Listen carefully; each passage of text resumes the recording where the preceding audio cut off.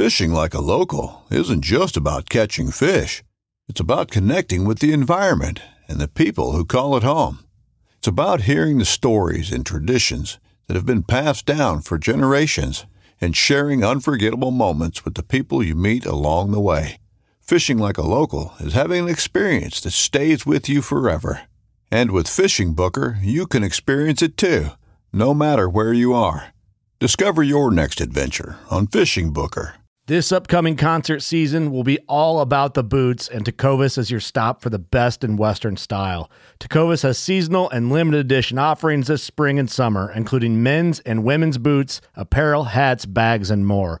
All Tecovas boots are made by hand in a time-honored tradition with timeless styles that are always on trend. And Tecovas has first wear comfort with little to no break-in period. It's hard to find this level of comfort paired with this level of style. Stop by your local Tecovas store, have a complimentary drink or two, that's WCB style, and shop new styles. The smell of fresh leather and friendly staff are at your service. Many stores even have leather custom branding to make your boots truly personalized. And with regular live music and events, there's no in-store experience like it.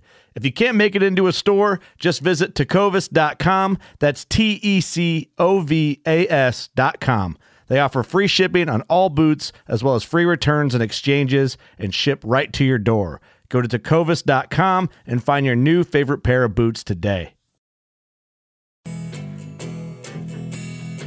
Thanks for tuning into the Real Guy Podcast. We had a big week this week here in Florida. Governor DeSantis has passed some major legislation to help our water quality issues down here.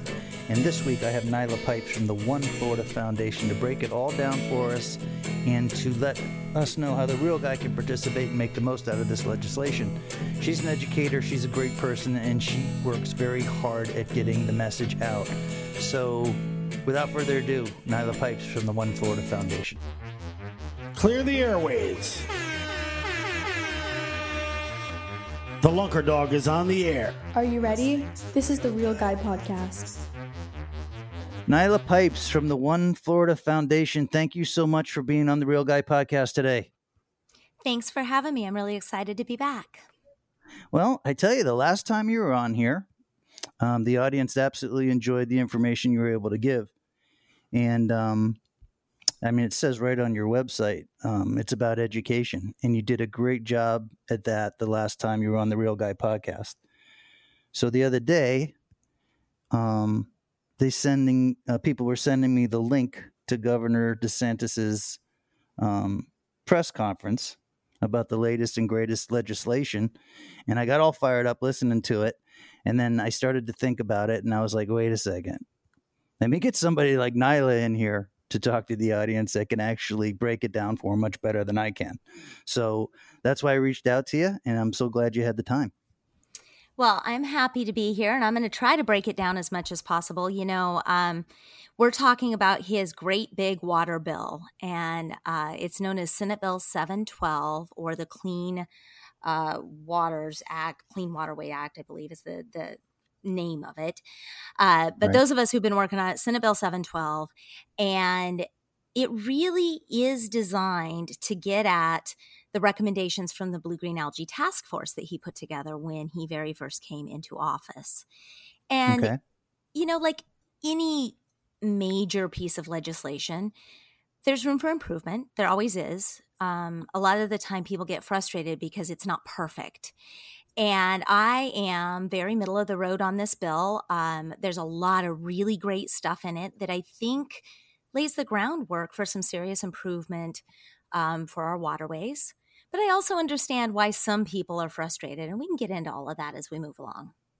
Yeah, I'd love to look at both sides of the coin, because the little bit of interaction I've had with the city leaders here in Fort Lauderdale, I heard some of the same, and I'm going to call it code, when I heard DeSantis talk about the bill. Like, he mentioned task force, and I know a little bit about the task force here in Fort Lauderdale, and I'm not that impressed by that. So I didn't really, I don't know. I kind of wanted to get your opinion on Sure. how his task force works and what kind of faith you have in it. So the Blue-Green Algae Task Force is one of the first places that Governor DeSantis started after he became our governor. And he put together a group of well-respected, renowned Florida scientists, many of whom have studied, all of our issues, our algae blooms, Lake Okeechobee, the Everglades, and the ecosystem, for decades.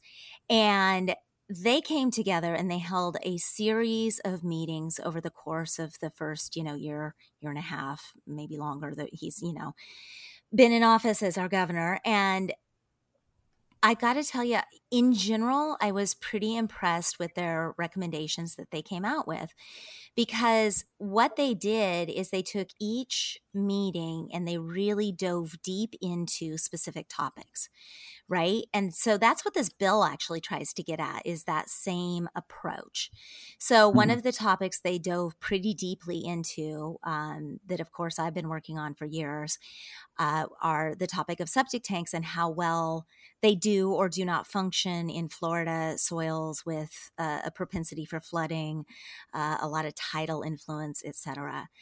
And they spent, couple of hours talking about septic tanks and bringing in even more experts to talk about septic tanks, otherwise known as the on-site sewage disposal systems, right? That's the official term for a septic tank, which you'll see a lot of if you read Senate Bill 712.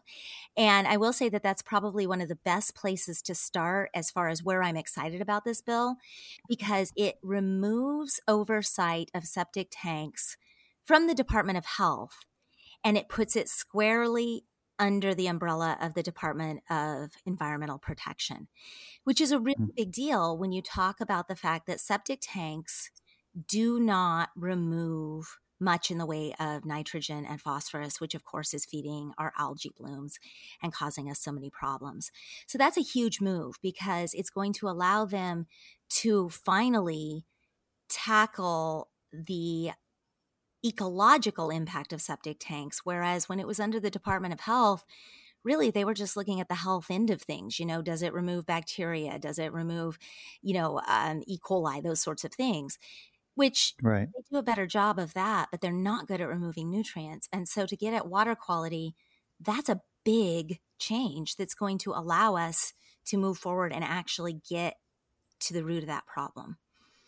I see. So I heard DeSantis, mention all the responsibilities that the DEP was now going to be able to monitor and take over. Do you have faith in the DEP? So I think we talked about this last time.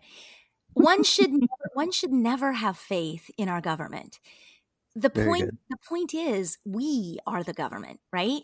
And so my faith in the DEP goes as far as people like you and I go to work with them and to continually tell them what's important and to continually push on them to get the job done. And there are good people within, DEP. There are probably some that are there that, collect their paycheck and go home for the day. I'm not here to judge that either way. I'm here to say, if you are not paying attention and doing your due diligence as a citizen, the process will always fail. And, that starts with your local government all the way up to, your federal government. And ultimately, yes, DEP is a governmental agency.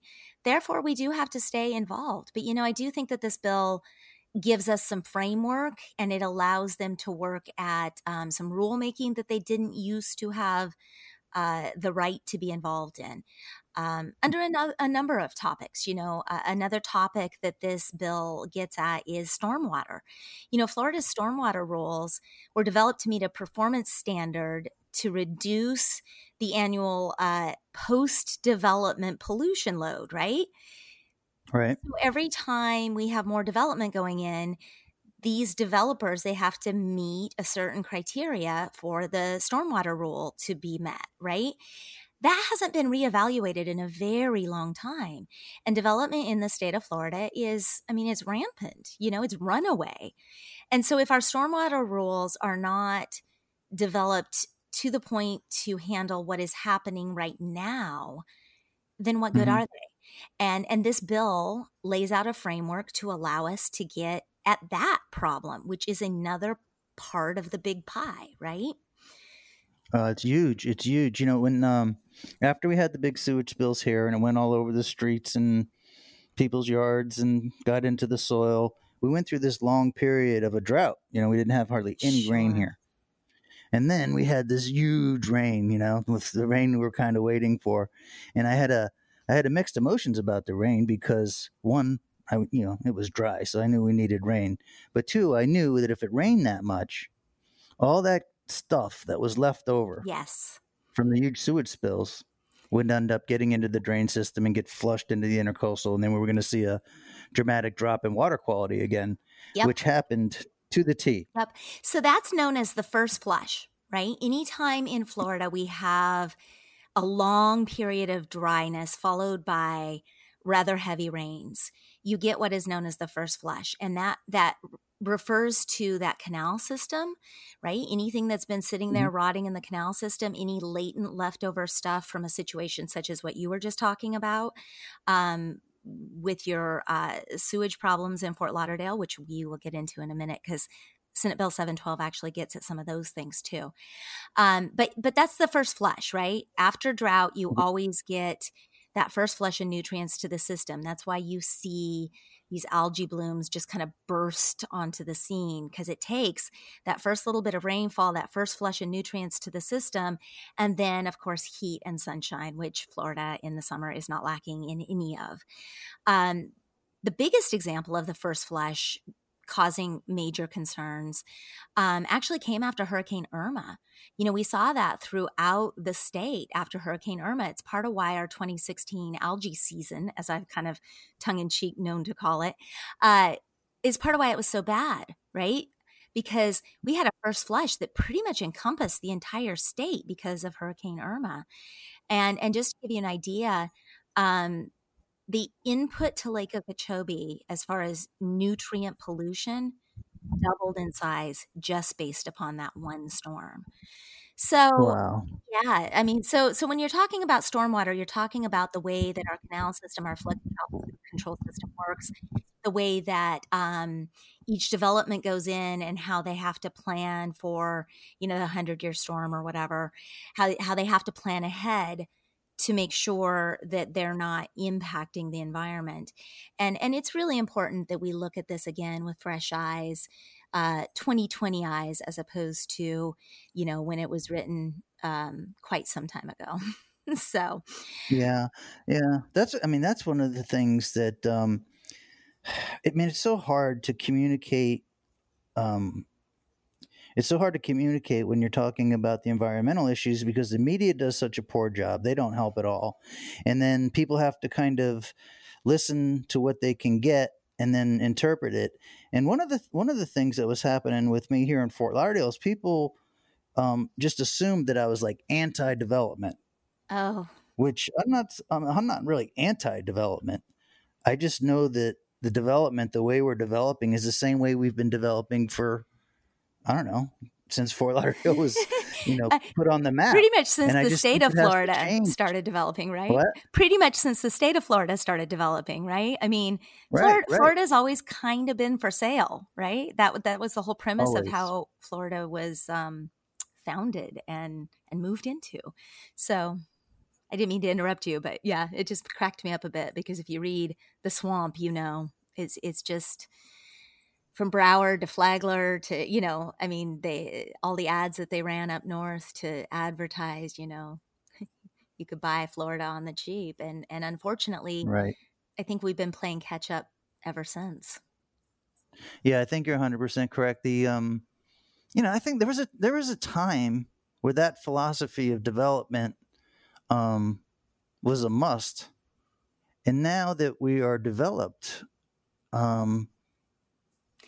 things need to change. The way we develop, the way we put in, these huge communities. One of the places that's really got me, got my eyes open, because at this point, I'm trying to make sure that some of these small towns across the state don't make the same mistakes that we've made here in Fort Lauderdale. And over in Port Charlotte,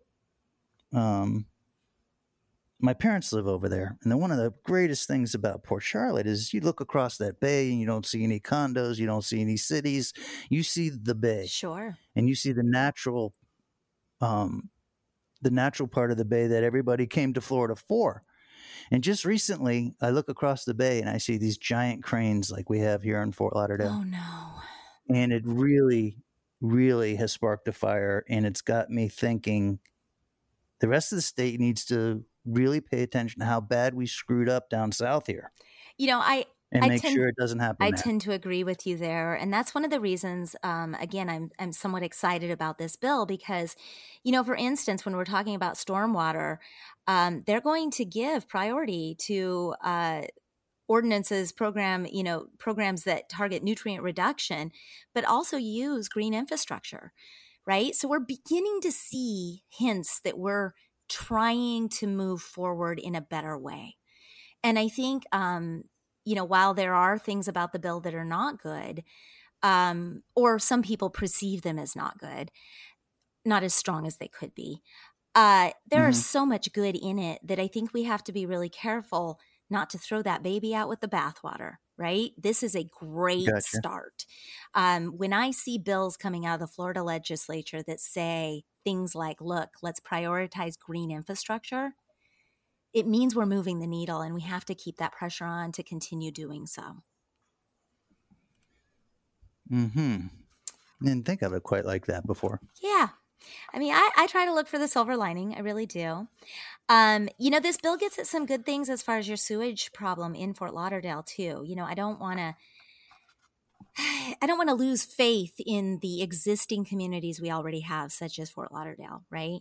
South Florida is not completely ruined. It's got some serious ecological concerns that we have to try to do better, right? And obviously the ongoing problems that you guys are having with your sewers in Fort Lauderdale, that's sort of the prime example of some of that. But, with wastewater in this bill, one of the biggest things is they have created a grant program. Now, it is subject to appropriation, but that means that's an opportunity for people like you and I and any of your listeners who want to be involved to go and make sure we get the dollars appropriated, right? To go ahead and fund the wastewater grant program that this bill has now created within the DEP that requires a 50% local match of funds, right? So that 50% local match of funds is really important because it gives you not just an opportunity to advocate for the funding to be appropriated at the state legislative level, but also at the local level. So in Fort Lauderdale, I know that there's been a lot of misspent funding. Yes, lots. But hopefully they're realizing they have to do better. And hopefully they are putting aside those funds now. And you can advocate for that at every Fort Lauderdale City Council meeting, at every Broward County meeting possible, and say, hey guys, we have to fix this. We have to do better. And now you've got a 50%, matching fund from the state of Florida that we can go to the table and we can say, look, here's our money. Here's our local buy-in. Our constituents want us to fix the sewers, right? Right. That's a big deal because, there's never been any streamlined way to do that prior to now. It's been a little bit more piecemeal and it's been probably more of a food fight is how I would say it. A lot of competition to try to cobble together funding. And this creates a way that is a little bit more streamlined, and I think it's going to be more successful. And it does other things too. It requires the DEP to submit an annual report to the governor and the legislature on those projects that are funded through this grant program. It provides incentives for wastewater projects that promote efficiency, and removal of more nutrients. So there's a lot of encouragement there that wasn't there before. And more rulemaking capability for DEP, and more ability for them to go ahead and lay those fines in place and hold the local communities, the local governments, the public utilities, all of these people that have been maybe getting away with some an inappropriate ways of handling their sewage, it lets them have a way to sort of say, okay, look, here's the carrot or here's the stick. Which one do you want? Right? You're still going to fix your sewage problem. So I think that there's a lot of power given in this bill to the DEP. And again, we can keep the pressure on the DEP to make sure that they follow through. And this is a stepping stone. It's a great framework, but it doesn't mean that we can't go back every year and push for improvements and push for more. Well, one of the things, it says right on your website at One Florida, it's about education. And at first, I kind of, I was so mad about the sewage issues here in Fort Lauderdale. At first, I wanted to call the city officials SOBs and, really kind of take it out on them. And then as I learned more and started to understand a little bit better, I realized that the mayor and the commissioners here in Fort Lauderdale, whether their intentions were there or not, I really don't think they had a clue what their role was or how they were going to start tackling this issue. Once they said, okay, well, we're not going to allocate the money towards other things anymore. We definitely have to fix the water. We have to fix the sewage system. And then I'm watching and I'm like, these guys don't know what to do. Well, I mean, there's a distinct possibility there, right? Every one of us comes to these conversations with different levels of education and different backgrounds. Right.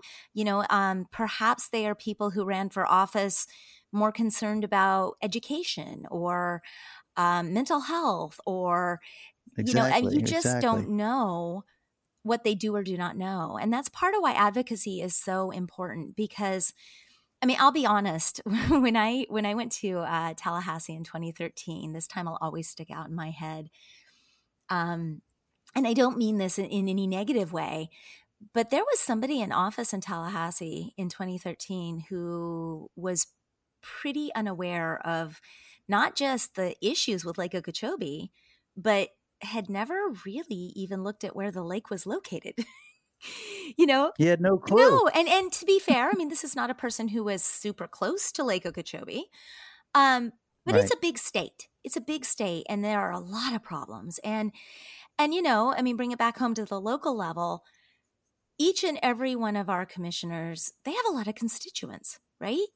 And they have again different levels of education on their own, and so.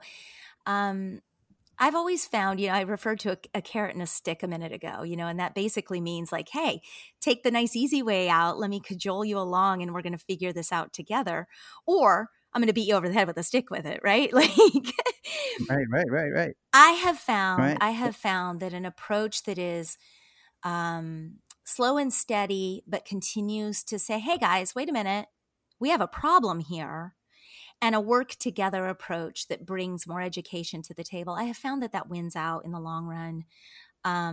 It's hard not to be angry. When you see your favorite fishing hole or your favorite lake or your favorite bay covered in various algae or stinking to high heaven from sewage, or you've got those notifications that say there's E. coli, you can't swim.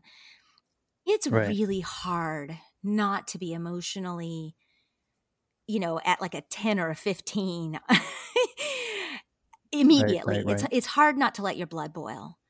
Right. But it's important to go ahead and dial that back a minute and consider all the factors. And I think that's what's important about this bill. And I think that's actually why you'll hear some of the other environmental organizations being critical of the bill.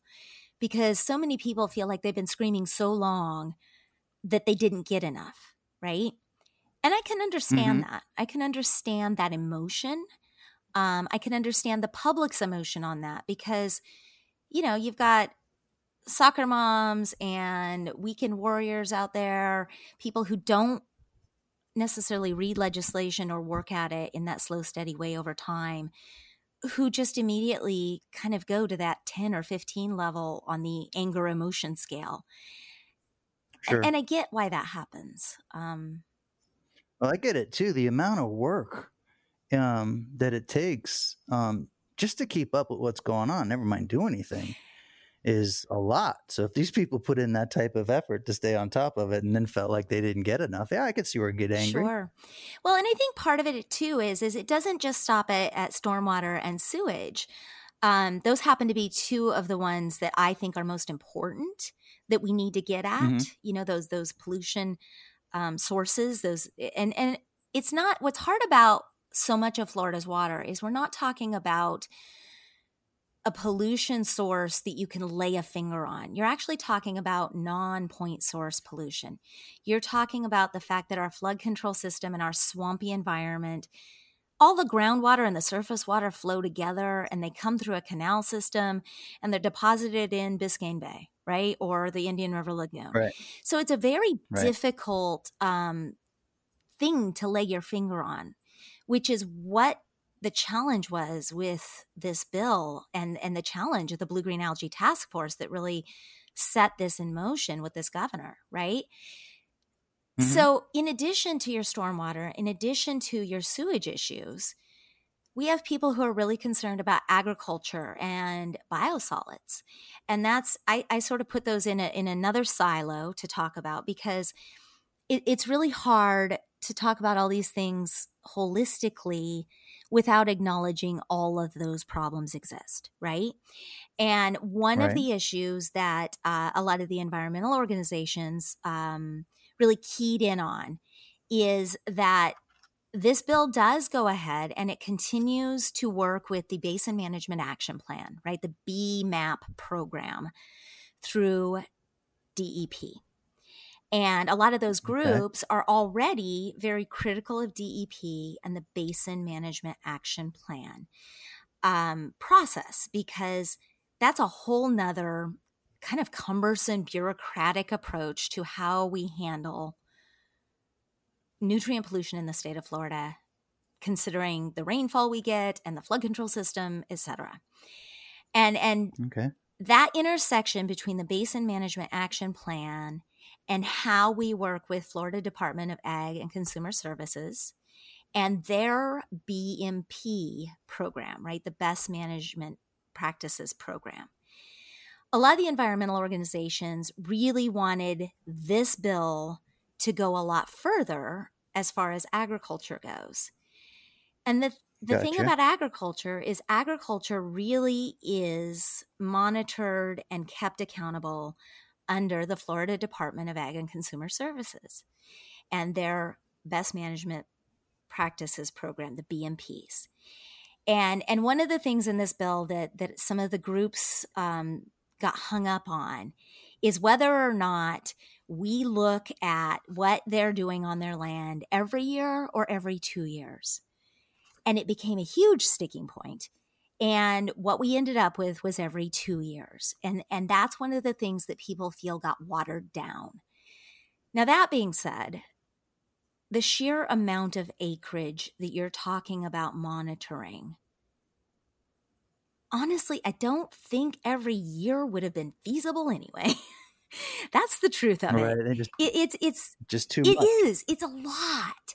And I think that people have a hard time because they want a boogeyman, right? They just want to say, ag does it. It's all ag's fault. And I know we've talked about that, in our last show that we did together. But I want to reiterate that without agriculture, our other option is more development and more stormwater runoff. The more surfaces you pave, the worse this situation gets.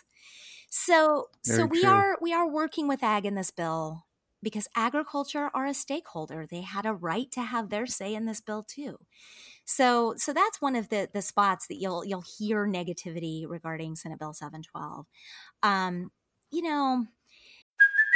Hey, it's Kaylee Cuoco for Priceline. Ready to go to your happy place for a happy price? Well, why didn't you say so? Just download the Priceline app right now and save up to 60% on hotels. So whether it's Cousin Kevin's Kazoo Concert in Kansas City, go Kevin, or Becky's Bachelorette Bash in Bermuda, you never have to miss a trip ever again. So download the Priceline app today. Your savings are waiting. Go to your happy place for a happy price. Go to your happy price, Priceline. We're just all going to have to get along. There's no way around that. It just is what it is. Right.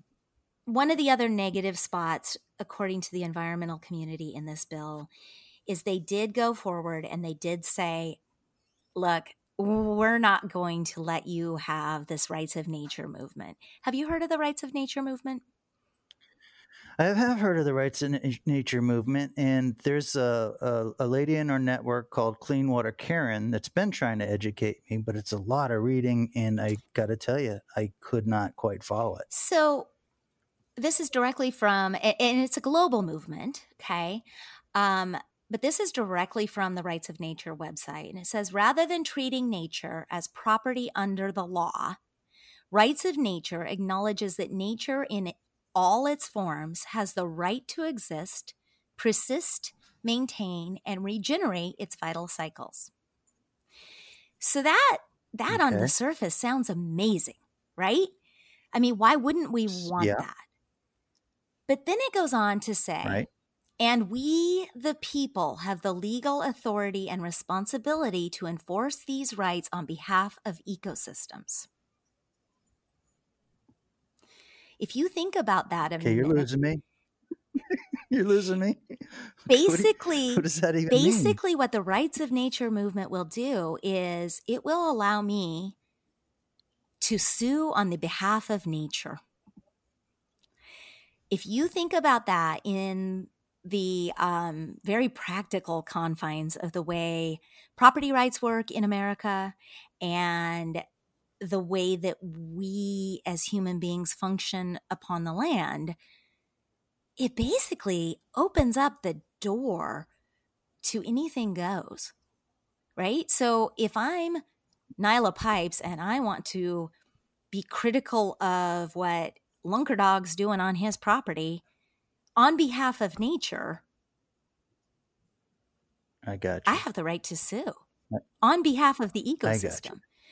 It's just a slippery Right. slope. And Yeah, kind of like what happened with the healthcare system and all the, insurance stuff that those poor doctors have to go through right. nowadays. And I can see why our state legislature said, okay, hold on. This is a slippery slope. And I know there will be people who disagree with me. I know that. I'm okay with that. I understand that.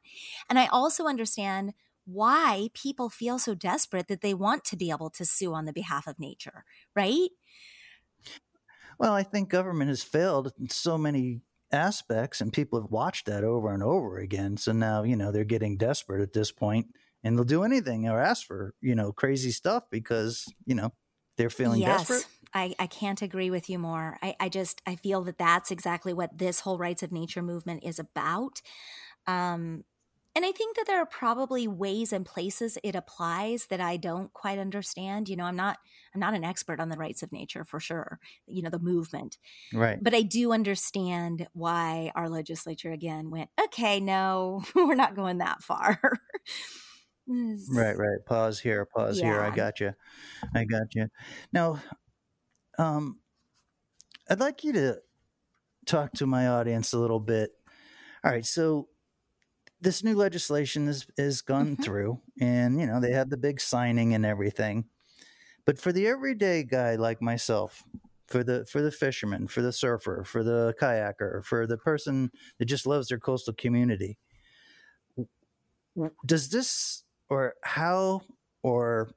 try to explain to people how they can make it better, how they can take advantage of it, what their role might be able to be? That's a great question. And I'm going to tell you, honestly, one of the easiest places to start is to make sure that the grant program to help with our wastewater problem in this state is funded every year, because that is, it's written in here. They have that grant program now, but we have to get it funded and appropriated on an annual basis. So at the state legislative level, we need to be in Tallahassee and we need to say, you need to fund that 50-50 match program. You need to make sure that the money is there. Because the local communities, I'll tell you, throughout the state, local governments are clamoring for the ability to get off of septic where appropriate, or to upgrade their sewage collection system where appropriate. And I think that getting those dollars put toward our sewage problems in this state I really believe it's the key. And I think it's probably the biggest reason I am a huge supporter of this bill. Gotcha. Okay, so it starts local, It and does. that's kind of what I have been telling my audience, but I've been telling him that more in theory. You know what I mean? Yeah, show Like, up if you've like, got time to. And right now, a lot of the communities, I don't know what they're doing in Broward, but I know a lot of the communities are doing Zoom meetings and things of that nature, and they're allowing some public comment, from a distance. But right. if you've got time to attend your local, county commission meetings or city council meetings, city commission meetings, do that and show up and tell them, hey, look, Yeah. I fish such and such canal or such and such bay, and I am worried. And here's what I'm seeing boots on the ground. And I need you to be the champion because that's why we elected you. Exactly. You don't have to be an expert. Exactly. In fact, in so many ways, it's more important if you are just, and I don't mean to use the word just, it's like just a stay-at-home mom, right? There is no such thing as just a citizen. No offense to stay-at-home moms. Offend too many people out there. I don't think anybody's going to be offended. Keep going. But, don't feel like you don't have a voice.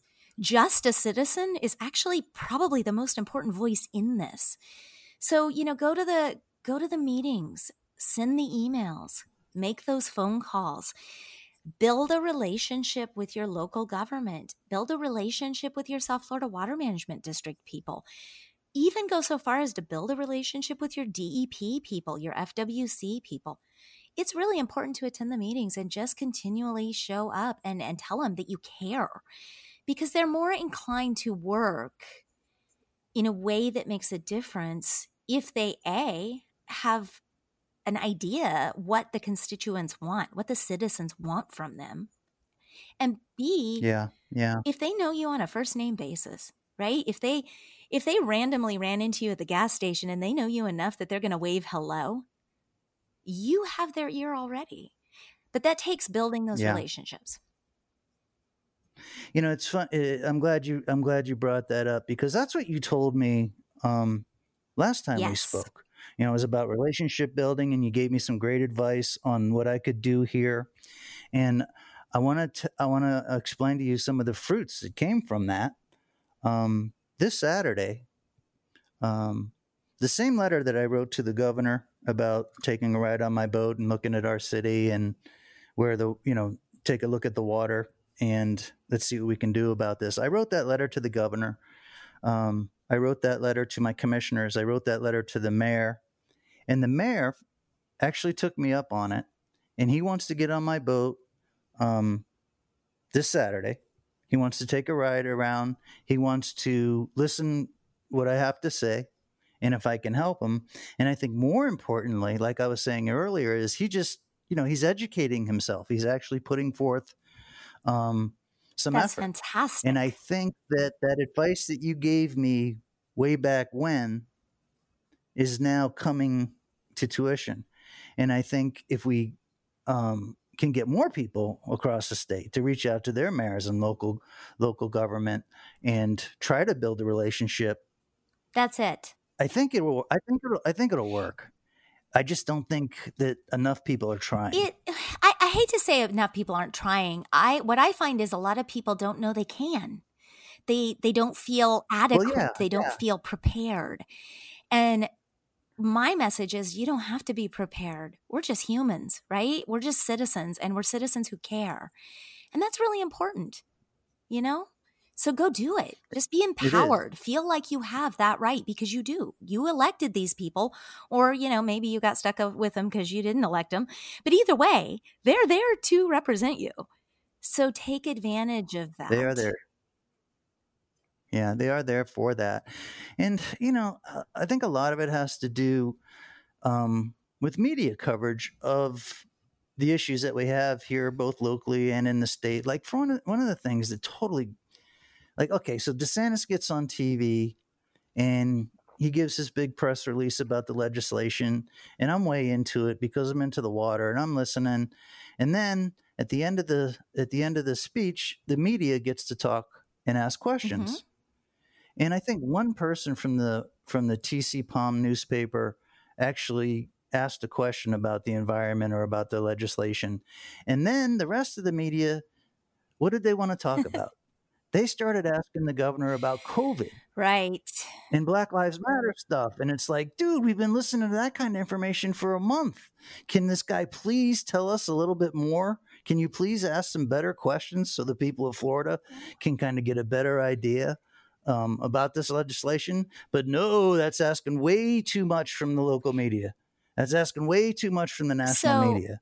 And I've been pounding my audience about spreading the words and finding the right information through podcasts because the media is failing us so badly. In fairness, I come from the media world. I worked in radio and television, corporate level for just shy of a decade.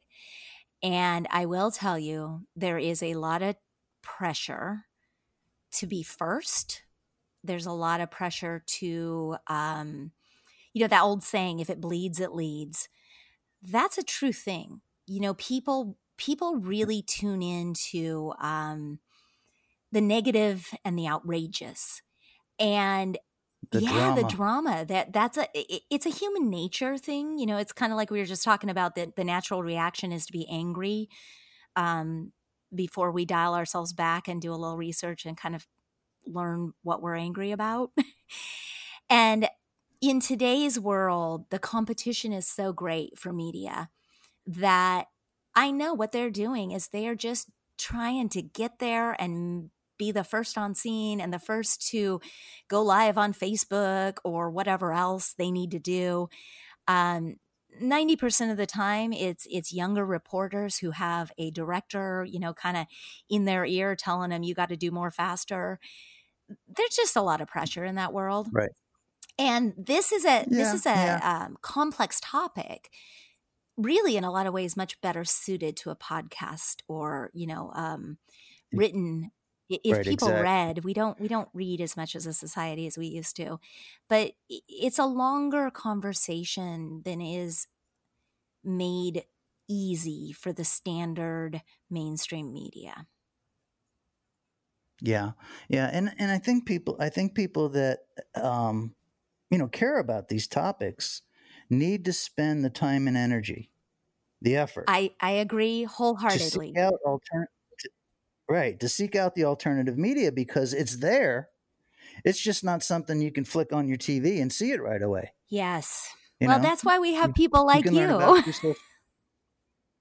Well, and you, and I'm pushing this topic a lot. And, there's two sides to every coin. And people that are outraged and are pissed about the environment and the water quality, and they reach out to me, and I know damn well what's happening. They're watching their news stations at night, and they're trying to get a grip on what's going on out there, and it's never going to happen if they don't pursue the real information that they need to have. And the term education, I keep coming back to that because really everything pivots around the everyday guy actually understanding and being educated on what's going on out there. And that is not happening through the regular TV, newspaper type media. I tend to agree with you, my friend. That's why we're happy to always have a conversation with you because, any opportunity I can have to share and try to translate some of this stuff so that I tell them all the time when I go to a South Florida Water Management District meeting or a DEP meeting of some sort, whether it be the task force or FWC, right? I tell them, guys, this is great. And I understood it because I've been paying attention for just shy of a decade. But did you talk to the average person today? They use words like iterative. The first time I heard them use that word, I went, okay, so can you boil that down? Because nobody understands that. Like you speak above people. And that's, I think, a big part of our problem is so many of these people that are the experts, right? The true experts, the biologists and the ecologists and the hydrologists, and wastewater treatment guys and all these different experts that they bring into these meetings. they speak their own language. And it takes a while for somebody like you or me, right, with my media degree, to translate that and to get it in our head, what it is they're actually talking about. And that's part of why I committed to One Florida Foundation, is because I saw the need to try to, bring various stakeholders, whether they be from agriculture or an urban environment, together, to pull together, because we have a heavy lift.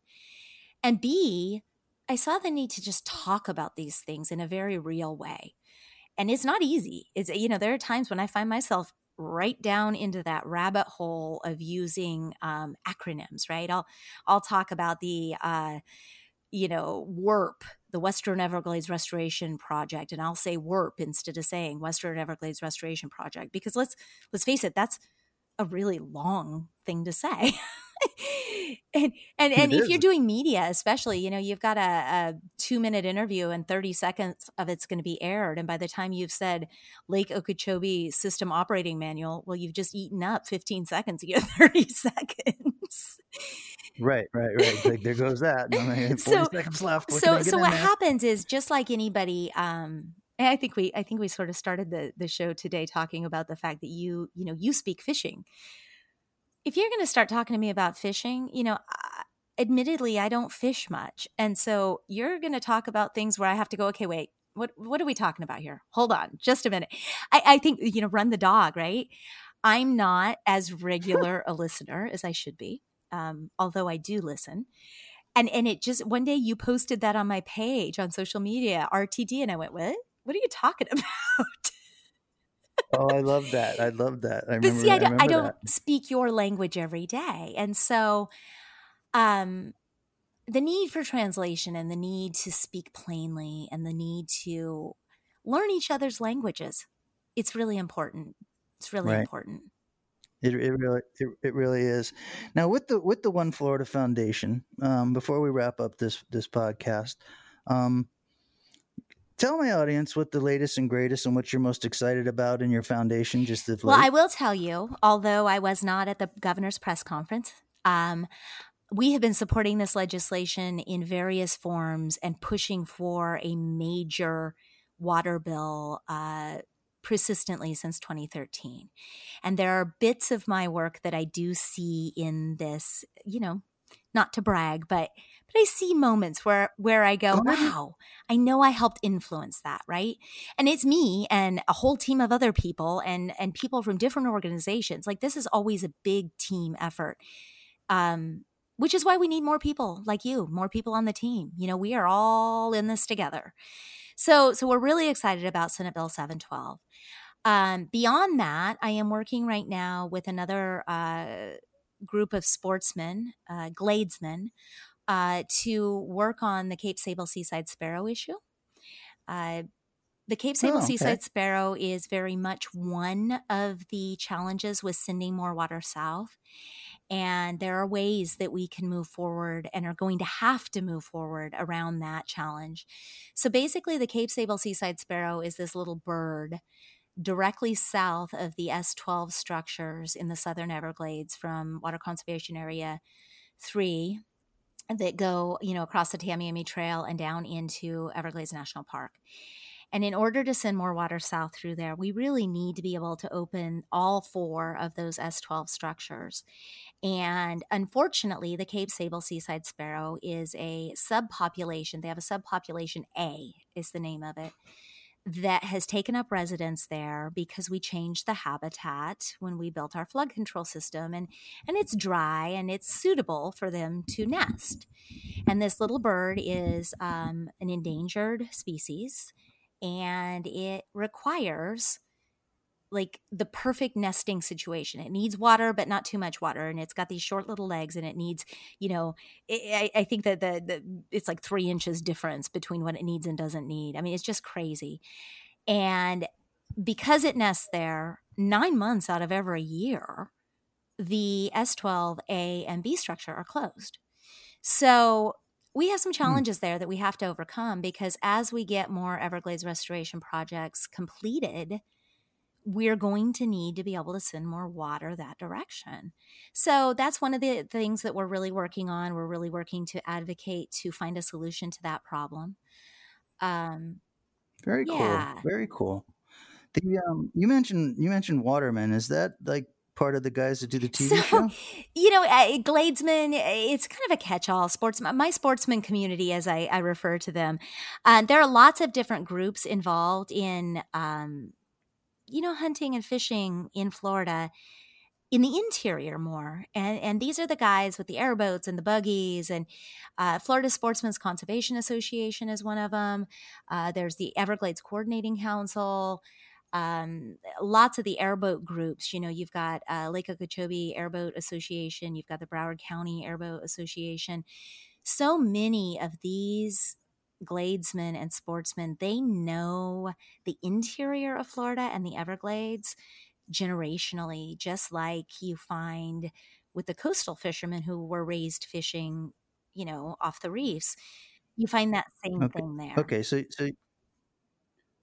you're referring to the Watermen as those guys. The Gladesmen. Yes. The real guys.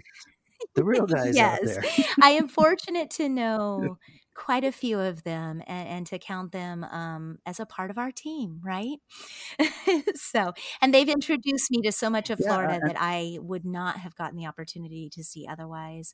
And I got to tell you, when I say honestly, I love this state. I love it truly and deeply, from tip to toe and every single bit of it, whether we're talking about the Florida Springs or, wading in the swamp. I love every bit of it.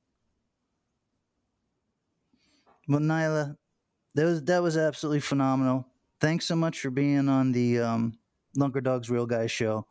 And I'm going to hit you up from time to time, one to come on the program. I also want to go around the state and try to educate as many people as I can about all the failures that happened here in Fort Lauderdale and make sure they don't happen other places.